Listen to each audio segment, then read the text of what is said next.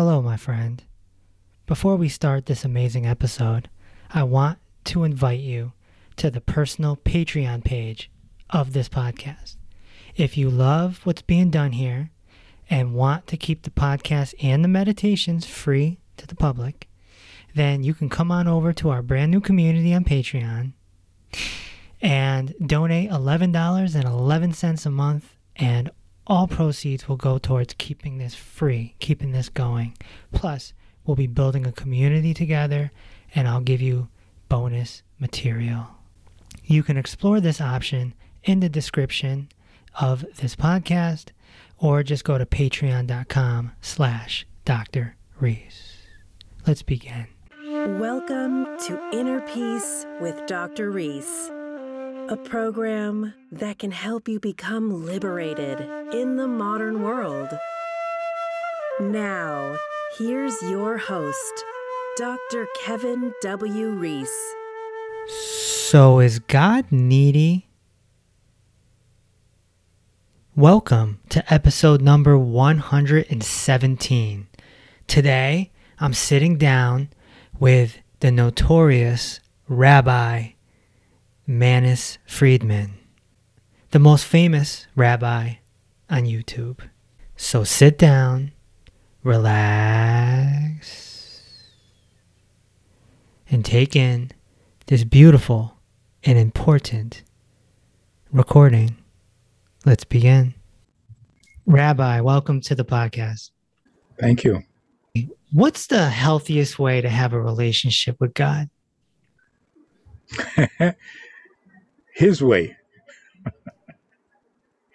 And that's true of every relationship. Mm. The best way to do it is their way. To have a relationship with God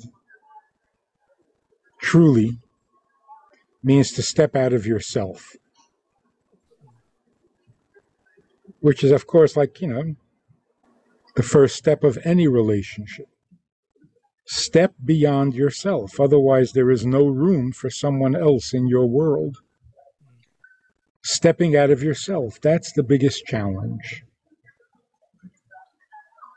I think in religion, given what we're taught and given what we're told, the next big hurdle is, if you want to have a relationship with God, you have to be absolutely convinced that God wants a relationship. Mm. Otherwise, it's a one-way street. That's right. You want to be closer to him, but he doesn't need you any closer, then the door is closed. Mm. You can't get closer unilaterally. Sadly, we are told over and over again that God needs nothing from you. You need him, but he doesn't need you. Mm. Then we're told to love him with all our heart, with all our soul, with all our might, and it makes no sense whatsoever. He does need us, doesn't he? I think that is a big hurdle for people who have studied a little bit of religion. Yeah.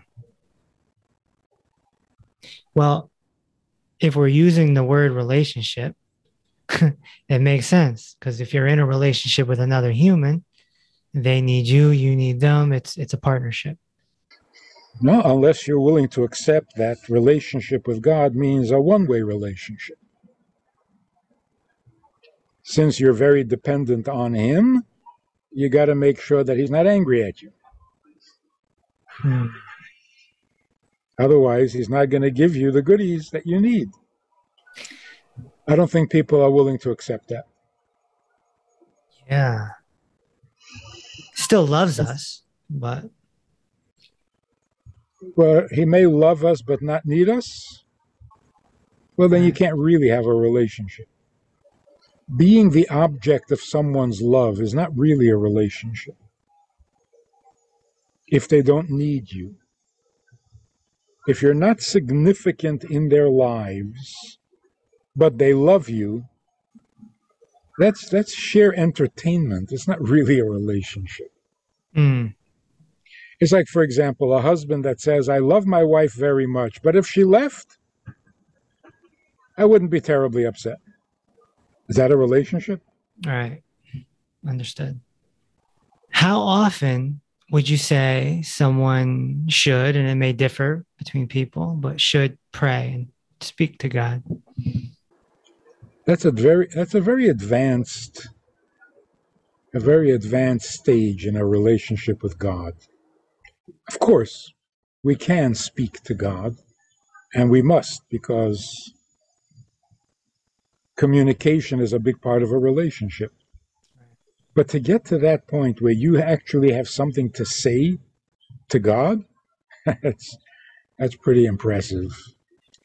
I think the first stage is, can you at least let God initiate the relationship and you try to just reciprocate? That would be the first step. Right. Because it has to begin with Him. He's the creator. So if He doesn't initiate the relationship, there's no way you can start it. There's no point of meeting. He has to start. And if He initiates a relationship, it's pretty serious. What's an indication of that? Of that start? Well, firstly, the fact that you're alive. Yeah. That's a pretty serious indication. Could it be someone going through a really tough time and maybe in a fit of crying, they just feel this overwhelming need to drop to their knees and talk, or something to that effect? That could happen. It's not a very happy scenario. I don't know, too many people come to God out of desperation. That shouldn't be the preferred way. And we shouldn't wait for when we're desperate. I don't think God wants us to come to Him in desperation. The fact that we're alive and the fact that we sense that our existence is purposeful, that there's actually a reason and a purpose for our existence, that's our first contact with God. Because if there is a purpose for my existence, it means that someone caused me to exist for a reason. Right. I'm not an accident. Right. I don't just happen to exist. I exist for a reason. Well, whose reason? Not mine, because I don't ask to be born. So obviously, someone who caused me to exist did so with a reason. Well, that's a pretty big compliment. Now I need to find out who that is and what is the reason. How about forgiveness? That's a powerful thing. Yeah. The sense of guilt that we all live with, is that just pathological? Are we just crazy? What are we guilty of? Why does everybody feel guilty? Yeah. So again, if there were no creator and we don't exist for a purpose and therefore can mess up the purpose, then what are we guilty of? See, if we're just evolving, then evolve as best you can. What are you guilty of? Right. So the fact that we carry this sense of guilt is another proof that we have a built-in sense of purposefulness. And if I think I messed up my purpose, I feel guilty. Without that sense of purposefulness, I'm not messing up anything. What am I feeling guilty about? What about something we did wrong? Wrong for what? Wrong? What's wrong? Well, someone going down the wrong path, or maybe they steal from someone. Yeah, and what is wrong with stealing? I'm just trying to evolve and survive. So if I can steal better than you, I'll survive and you won't. So what am I doing wrong? I'm surviving at your expense. Well, that's the way the game goes. The fittest survive, and those that are not the fittest don't. So who invited or invented or accepted this notion that you can misbehave? By what standard are you misbehaving? Mm. So, I mean, we're here for a human experience. That's actually one of the things that Hitler hated the most about Jews. He blamed the Jewish people for introducing this unhealthy thing called conscience. He thought that was a weakness and a disease in the human system, because a human being should be a barbarian. Mm. You need to kill somebody, kill them. Don't lose sleep over it. That's a healthy human being. Acceptance. And it was based on Darwinian theory. If we're all fighting for our survival, then just do whatever it takes to survive. And where does this guilt come from? Yeah. Jews invented it. So instead of accusing Jews of poisoning the well, he accused Jews of poisoning the human spirit. Guilt is also pointing towards the past, which is already over, right? Yeah. So if you're guilty of something from a year ago, it's already done with. You're here now. Yeah, what's the difference now? That is not true of the vast majority of human beings throughout history. That's a pretty strong indication of something real. And that something real is not you angered God and now he's going to get you. That's so childish and primitive. It's worse than that.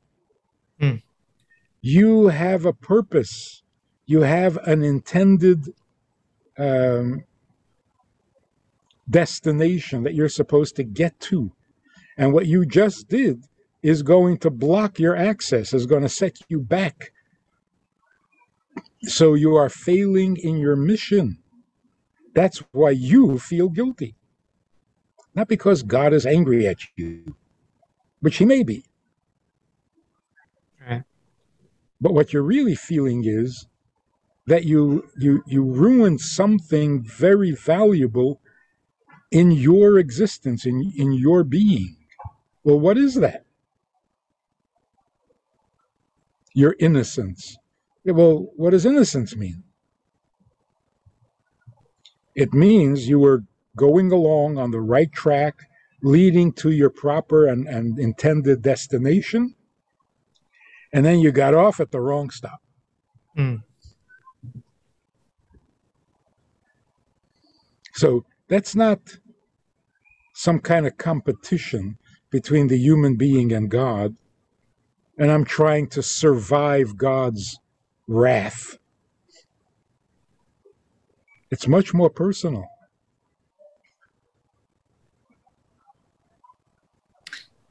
How do we get back on that track if we get off at the wrong stop? Okay, so here's where another crucial idea comes in. If I'm here to be perfect, and I do something that ruins my perfection, it scars me, and now I'll never be beautiful again, then we got a problem. How do you fix it? Well, you can have a little plastic surgery, but that leaves its own scars. But we're here to serve him. And we were serving him properly. And then I took a wrong turn or got off at the wrong stop. And for that moment, I stopped serving him. So what's the solution? Get back to The serving. solution is go back to serving him. Yeah. You're a little scarred? That's okay. Scarred people can serve God. If I didn't serve God today, what should I do? Serve him tomorrow. It's like being on a diet. You fall off, you get back on. What's the best way to serve God? The best way to serve God is to do for him what his intention in creation was all about. God wants to be invited into this human, physical, finite, ugly condition until this world becomes his primary home. In other words, God wants us to bring him down to earth. Now, why does he need us to bring him down to earth? Well, because if he simply invites himself into this earth, it wouldn't be earth anymore. It would become heaven. God wants the earth to invite him, the human condition to become receptive to him. We are the human condition. We have freedom of choice. It's up to us to either invite God or resist God. So the one thing God cannot do is make us love him. Doesn't that make sense? If God is so powerful, why doesn't he just make us love him? Right. Because if he makes us love him, it's not our love, it's his. Right. It takes our free will away. Well, without free will, we don't love him. He's loving himself by creating creatures who love him. Free choice means when we love God, it's our love. And that's what he wants. So he has to give us freedom of choice in that. Everything else, he makes better choices. So let him choose where you live. Let him choose your talents. Let him choose when you're born, when you die. They're all his choices, and we're grateful for that because his choices are better. But the one thing he cannot choose for us is how we feel about him. So what does God want? God wants us to invite him into our thinking, into our feelings, into our experience, not by forcing it, by our choosing it. To become kind of one with him in a way, right? Let me give you an example. The first human being, Adam, was created half male and half female. One side, like two sides of a coin, one side was male, the other side was female. One being, but half male and half female. Then God separated them, and we had two separate beings, one completely male, one completely female. Immediately after separating them, God tells them to get married, to cleave to each other, and become one. Which is kind of strange because they were very much one. Inseparably one. And yet God separates them and says, oh, you need to become one. So get married and become one again. What is the point of this? The beauty of it is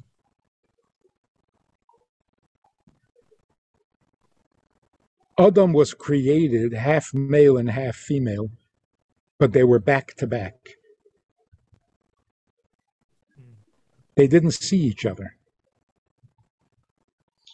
By separating them and then instructing us to get married, God is saying, now you can become one face to face. And that's why intimacy in marriage must be face to face. What is the difference between back to back and face to face? One of the differences, back to back is involuntary. It's not personal. I don't even know who I'm connected to. Face to face means I know you. I choose you. I face you. So I give myself to you, and it's you that I'm giving myself to. Whereas back to back means, yeah, we're connected. I don't know why. I'm not sure to whom. I didn't do it. It's not personal and therefore not intimate. Face to face means intimate. So really, every time a married couple are intimate, not face to face, it kind of takes a little bit out of the relationship. Interesting. Takes a chunk out of the relationship. It distances them. It creates an impersonal connection. And that's not what marriage is supposed to be. It's supposed to be deeply personal. And the same thing with our relationship with God.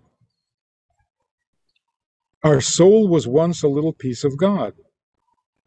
God separates that soul from himself, sends it down into a body, gives it freedom of choice, and says, now be mine. So obviously we can ask the question, before I was born, I was completely yours. I knew nothing else. So what's the point? The point is, before you were born, you knew nothing else because there was nothing else. It was not your choice. Now that you have freedom of choice, if you decide to be his, now it's face to face.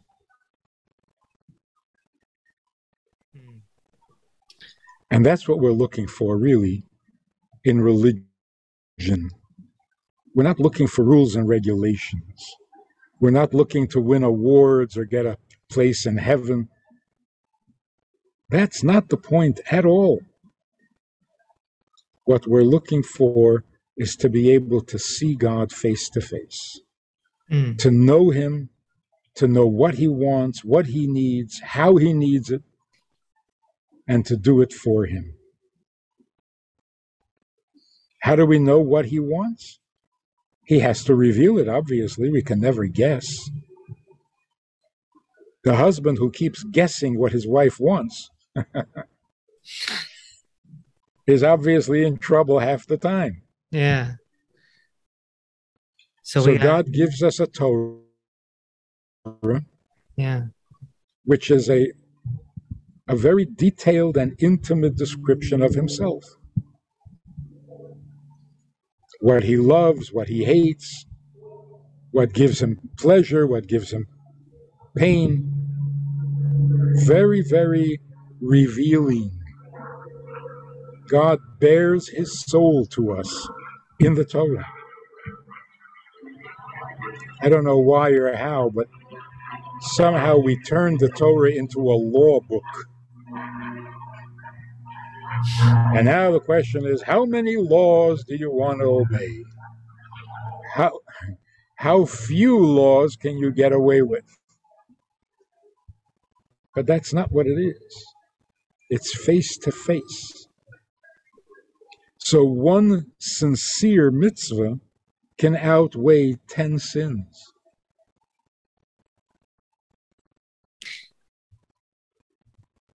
How come God did a bunch of talking in the Torah and then eventually kind of goes silent? Yes, God went on mute. But here's the point. After telling us everything we need to know about him, God went on mute. And he now needs us to unmute him, to be his voice to the world. That's the chosen people concept. Chosen to be God's voice. Now, for many, many years, we couldn't fulfill that role because the world wouldn't let us speak. We were muted. by pogroms, by inquisitions, by crusades, and then the Holocaust. Mm. So you would expect that by now we have completely forgotten how to speak or what to say. We've been muted for so long. The miracle is we never forgot the message. We never really became mute.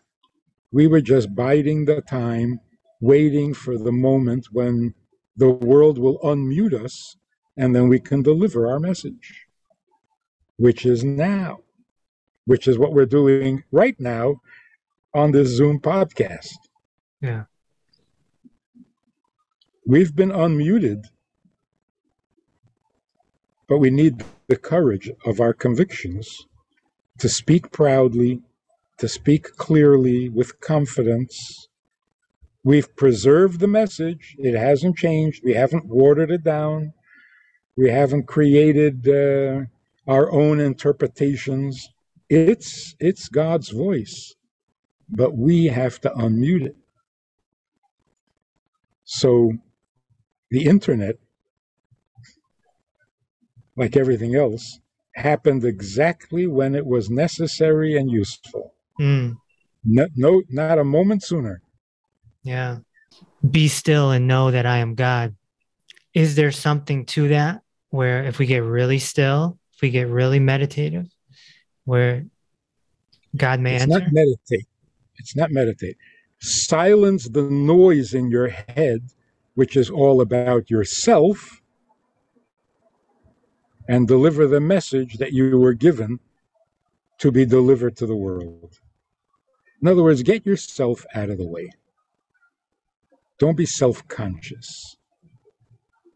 When you deliver the message, you're not being you, you're being the messenger. That's the quietness. It doesn't mean sit on a mountaintop and think.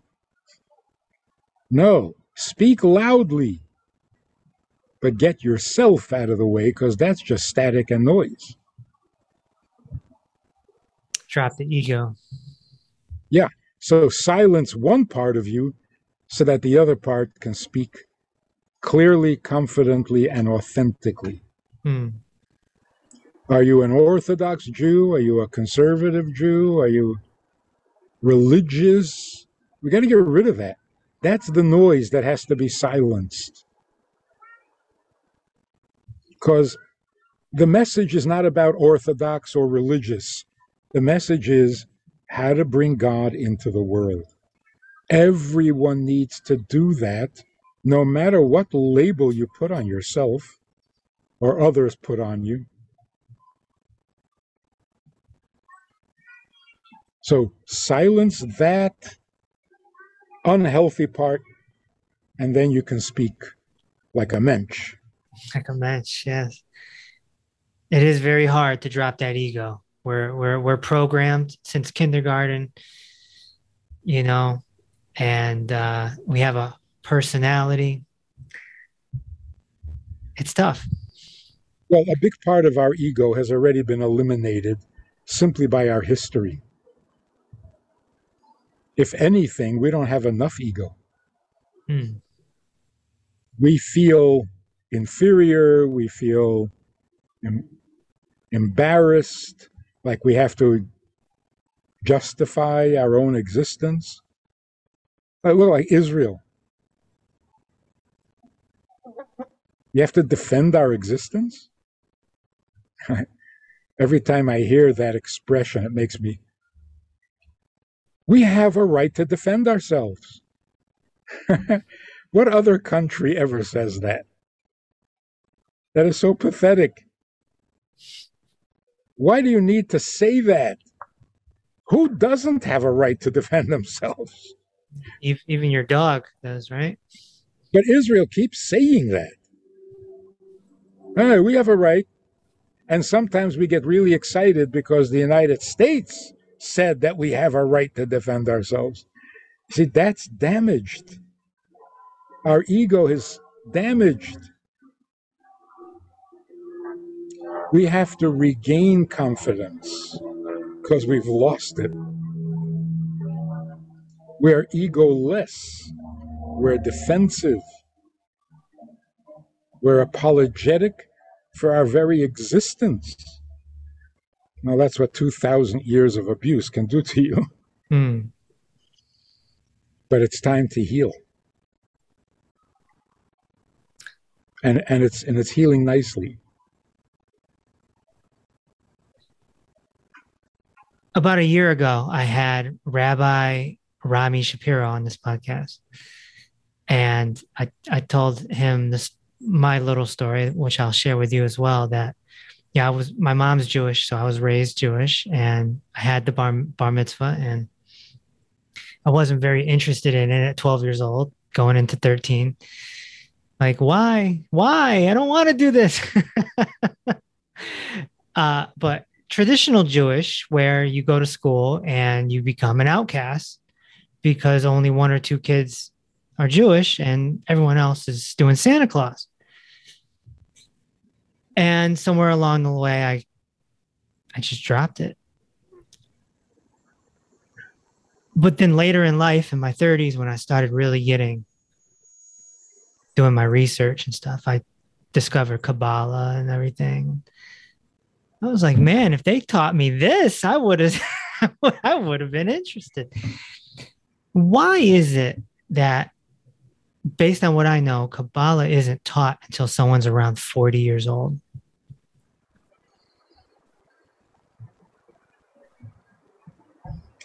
Well, it's no longer true. Okay. Kabbalah can be taught to younger people,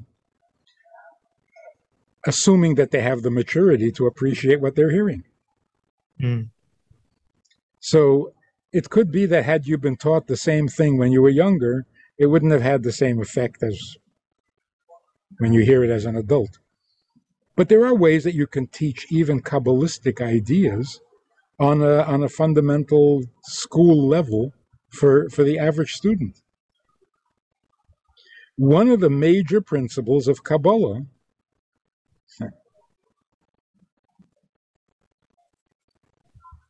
is that God is the needy one because he created the world with this vast eternal plan. Every detail matters and so on. That's what you learn in Kabbalah. That can be communicated to children. What a line. God is needy. Wow.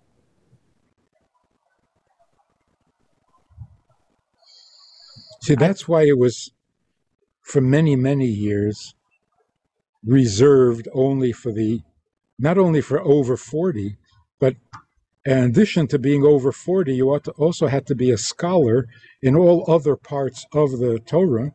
And in addition to that, you had to be an extra sensitive soul. So even among the greatest sages, not everyone was allowed to study the Kabbalah. It was really, really limited, restricted. Mm. What was the sensitivity that you had to have before you could study Kabbalah? The sensitivity was, if I told you that God needs you more than you need him, how will that affect you? If you're not a really sensitive, romantic soul, you would lose respect for God and blow him off. He needs me, then I'll do whatever I want. And too bad for him. That was the danger. But about 300 years ago, or maybe 400 years ago, the sages of the time decided that we are not going to make it without the Kabbalah. Because people were no longer inspired to observe and to serve God for their own benefit. We had to tell the world that serving God is for God's benefit. And that as you serve God, the fringe benefits are yours. The perks, Of course, if you're serving God, good things will happen naturally. But you're serving Him, not yourself. Today we see it more clearly than ever. You try to tell someone today, if you keep kosher, you'll live longer. If you keep Shabbos, your family will be together more often. Nobody wants to hear it. Stop telling me how to live my life.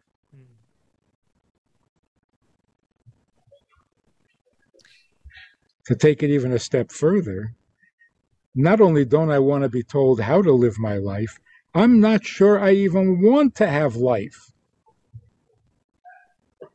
So if you can tell me that by doing certain things I will live 5 years more, I'm not sure I want it. Yeah. What's so great about life? Right. No one ever asked that before unless they were severely depressed. Right. But today everybody's asking it. Is the Torah a history book or a bunch of mystical parables with great meaning? Or both? Or both. Everything in Torah is true, accurate, and literal. So the historic events described in the Torah are also true. Not that it's a history book, because most history books are not true. Most history books were written with a bias. Yeah. The Torah is simply true. Now, I had this experience. I was sitting in the airport, and this guy approaches me and launches into a little sermon. He's an evangelist. He's a missionary. Right. And he starts telling me about every word in the Bible is true. It is the word of God, and every word is true. Nothing I could disagree with. Yeah. But then he says, after about 15 minutes, he says, so what is your relationship with the Bible? So he used the word relationship. So I took that literally, and I said, I'm a Kohen, which means I'm a descendant of Aaron. So Aaron is my grandfather, which means that Moses is my uncle, and Miriam is my aunt. His mouth fell open. He mumbled something and he walked away, which left me wondering what surprised him, what shocked him. He gave me a 15-minute sermon about how every word in the Torah is true.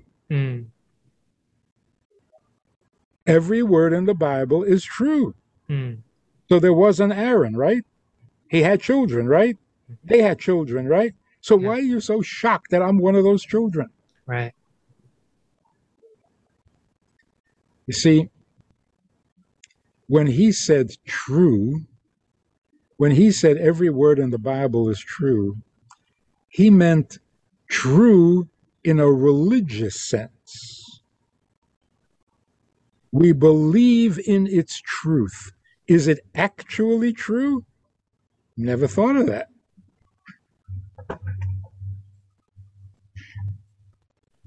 It was his belief that it's true. He never thought that true meant literally, factually correct.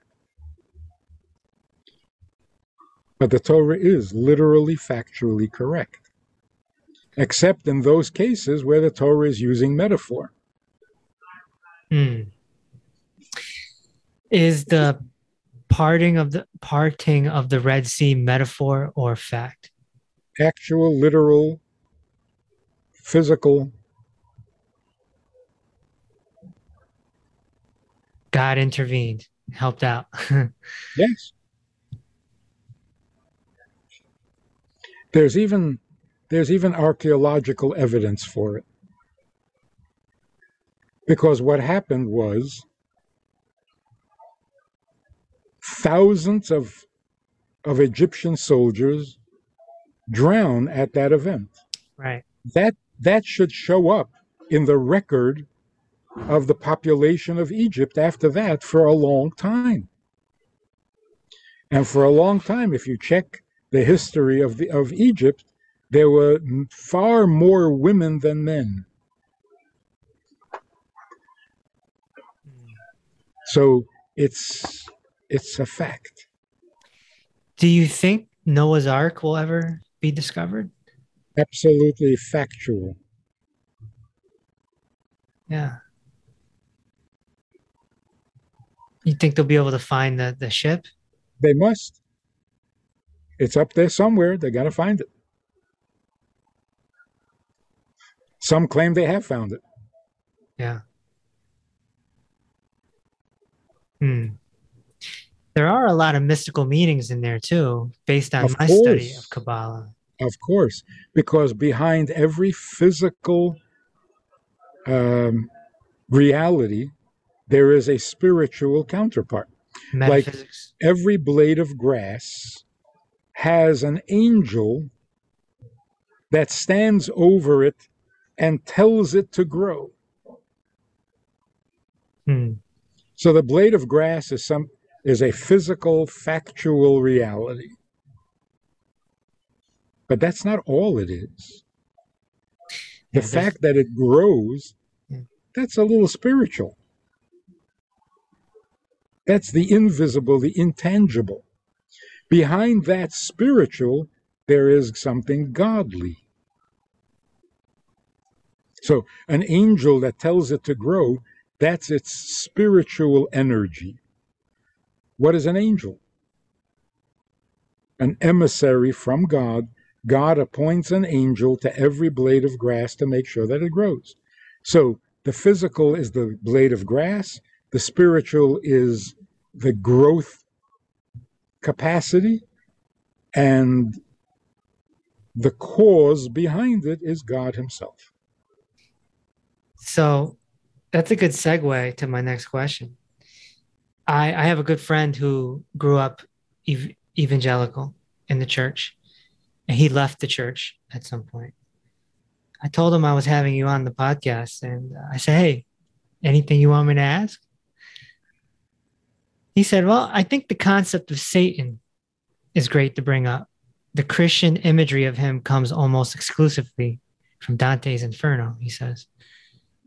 But the actual scriptural and Judaic presentation is that of a non-evil and integral part of heavenly ecosystem. That was his statement. I was wondering what you think of that. Well, God created the world balanced between good and evil. Duality. Between right and wrong. It's like a scale, a balancing scale. Our job is to make sure that the good outweighs the bad. Now that balance is represented by the angels and the devils. There isn't one Satan. All negative traits, all negative energies are satanic because they're the negative side, the ugly side of this world. So Satan is just another word for angel, except that this angel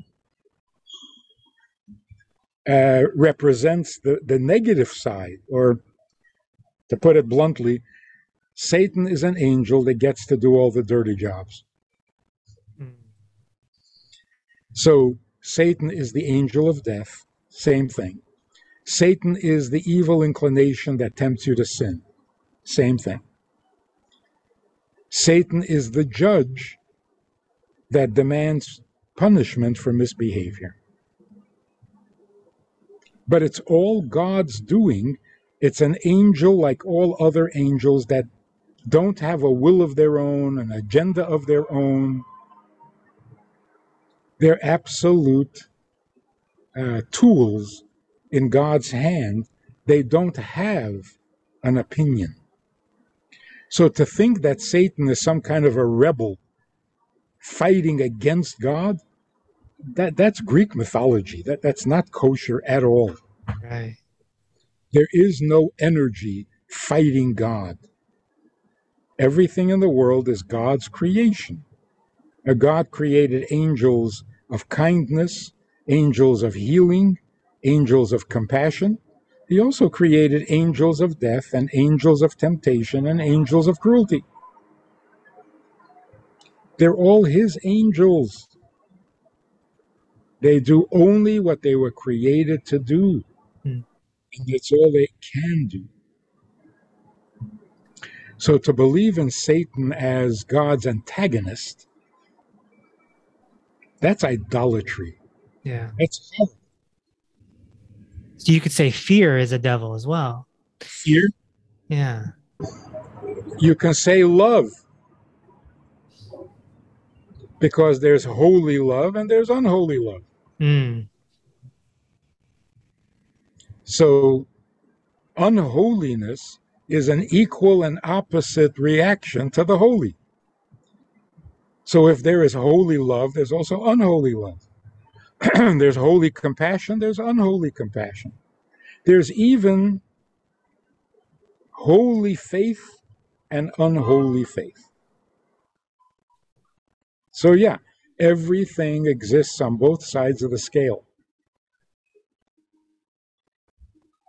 Duality.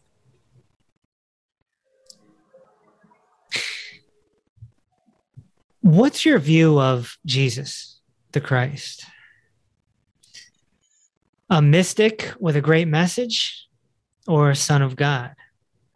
Every member of the Jewish people is a son of God. God says, "You are my son, my firstborn.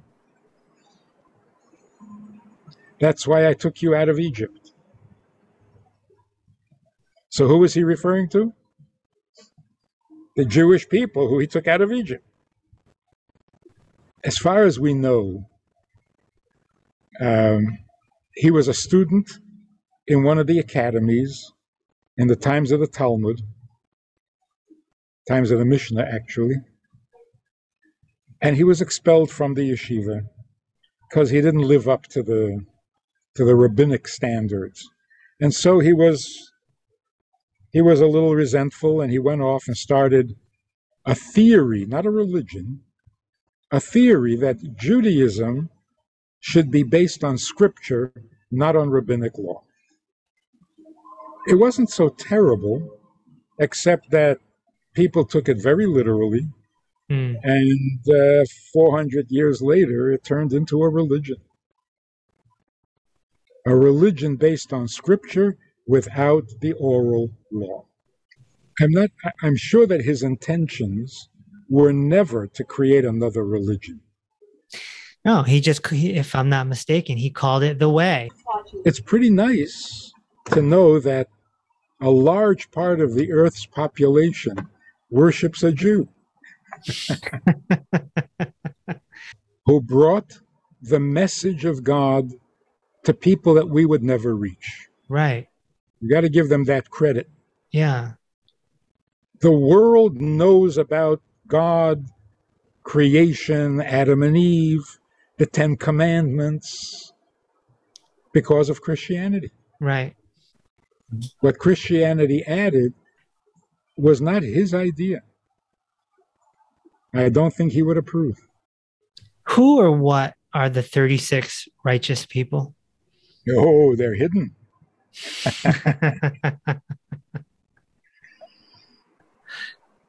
Is there always 36? And they're always hidden. So if one passes away, another one takes his place? Yeah, but there are far more than 36 at any given time. There are 36 that we don't know of, whose righteousness we don't fully appreciate. Which means They're not your ordinary righteousness, which we do recognize. Their righteousness is beyond our recognition, which means they're super righteous. And they don't appear. They're not going to be on YouTube. They may be.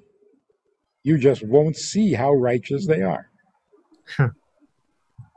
Because you will see that they are righteous, but you will never fully appreciate how righteous.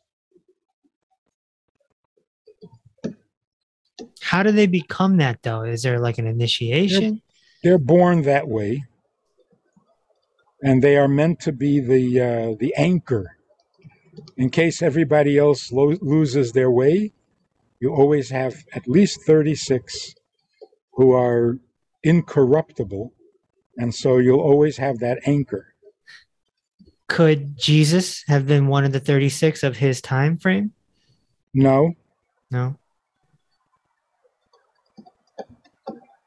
Okay. If he had been, his message would not have gotten so distorted.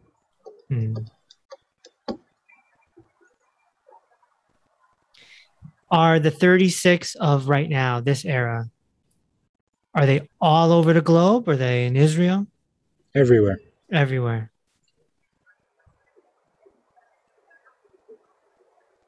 Interesting.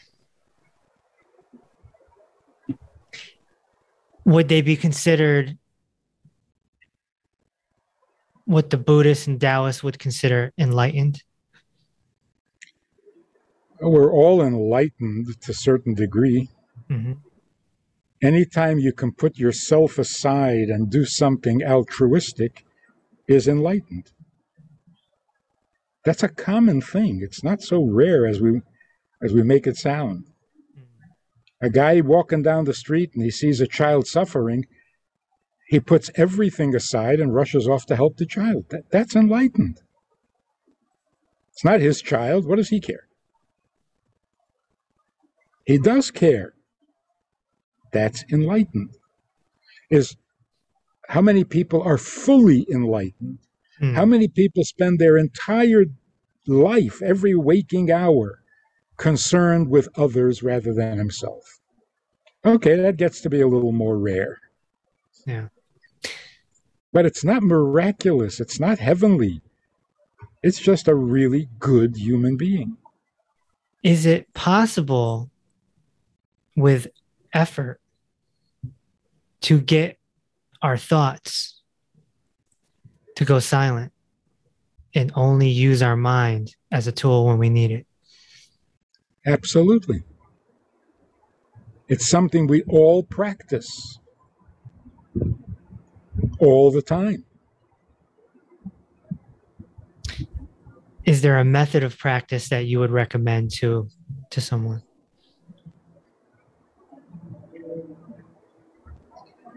I was driving in a car with my granddaughter, who was 9 years old at the time. Mm-hmm. She's sitting in the back seat, and she says, "I want a Slurpee." I said, "Okay, we'll pull up to the next 7-Eleven. Who's that? And we'll get a Slurpee." She says, "But Mommy doesn't let." I said, "I am your mother's father, which makes me your grandfather, and my job is to spoil you." Yeah. So we'll stop and we'll get you a Slurpee. And this 9-year-old says, just because you want something doesn't mean you have to do it. Wow.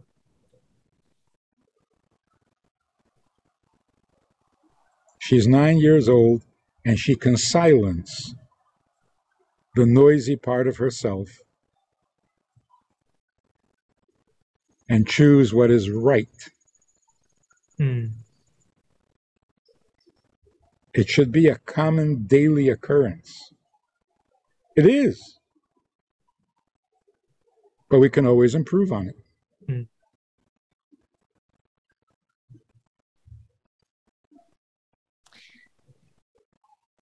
How important is crying?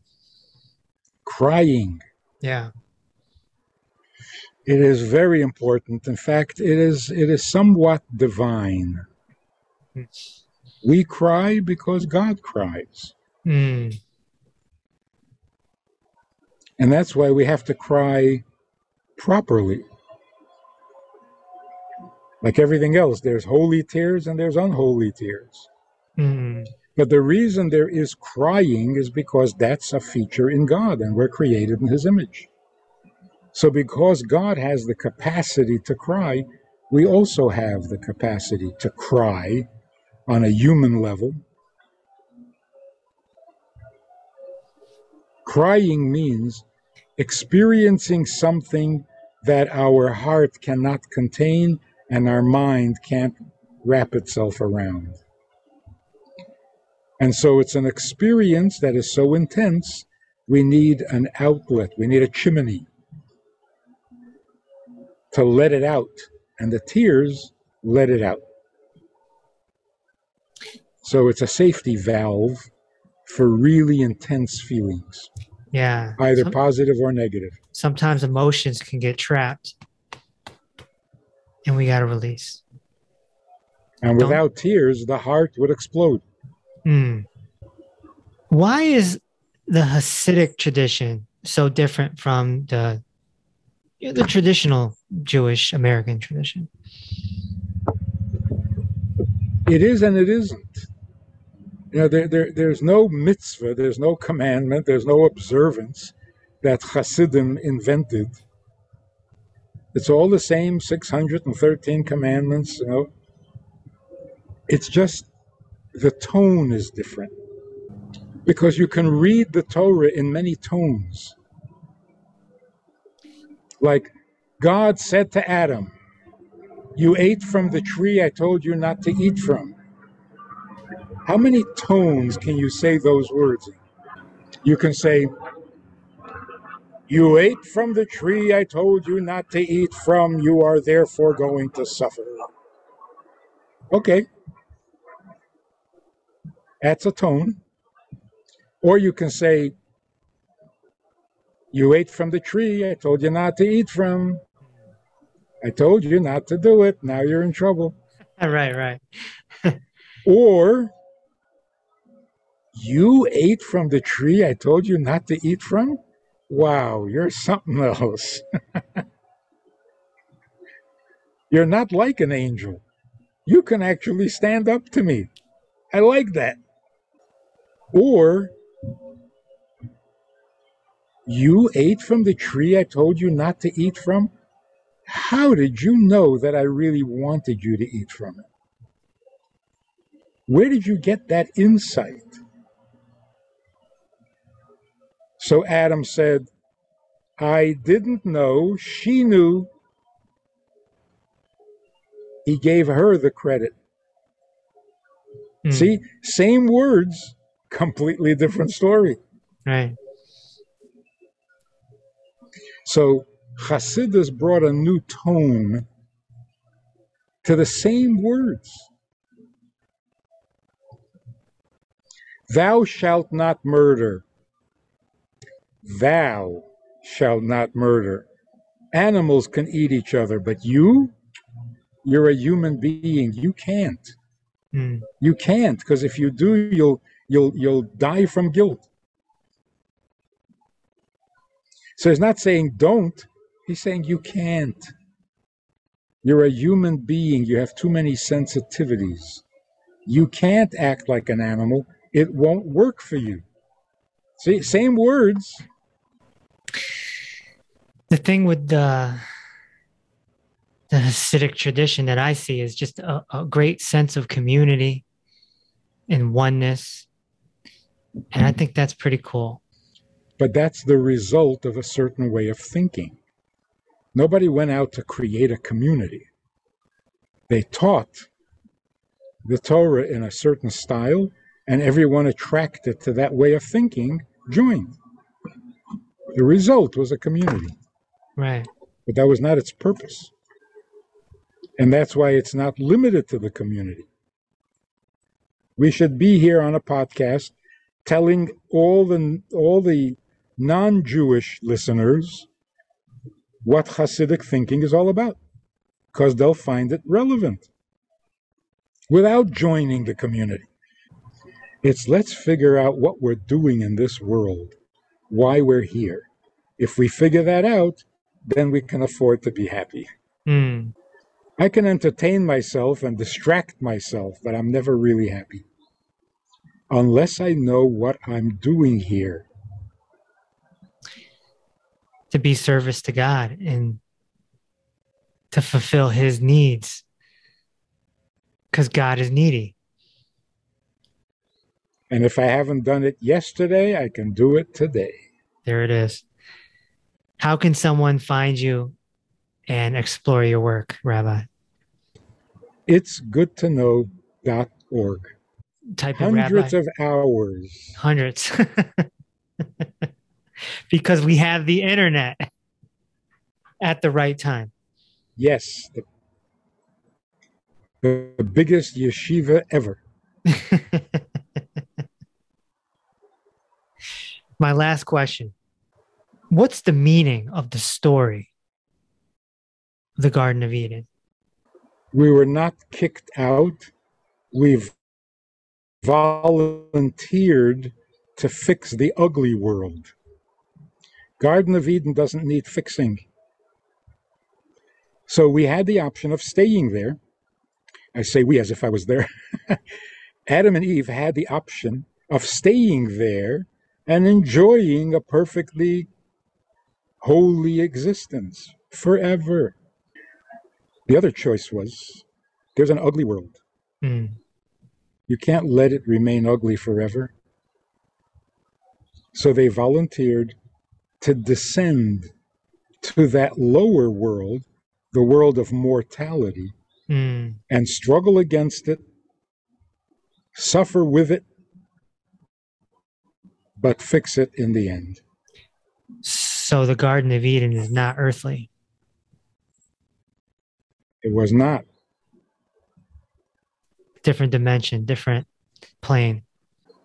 So Adam and Eve literally sacrificed their comfort, their immortality to fulfill God's purpose, which is to elevate the ugly world, the lowest world, which is our world, and bring him down to make this world holier than heaven. So Adam and Eve are heroes, not villains. And that's why we name our children Adam and we name our daughters Eve. Yeah, I have a cousin Adam, sure. And Chava is a very popular Hebrew name for girls. See, this is the stuff that I wasn't taught at 12 years old. There you go. Rabbi, thank you so much for your time today. It was a pleasure. Thanks for listening to Inner Peace with Dr. Reese. If this episode opened your heart, feel free to share on social media and tell your loved ones. Also, be sure to subscribe so you never miss an episode. Until next time, may peace be with you.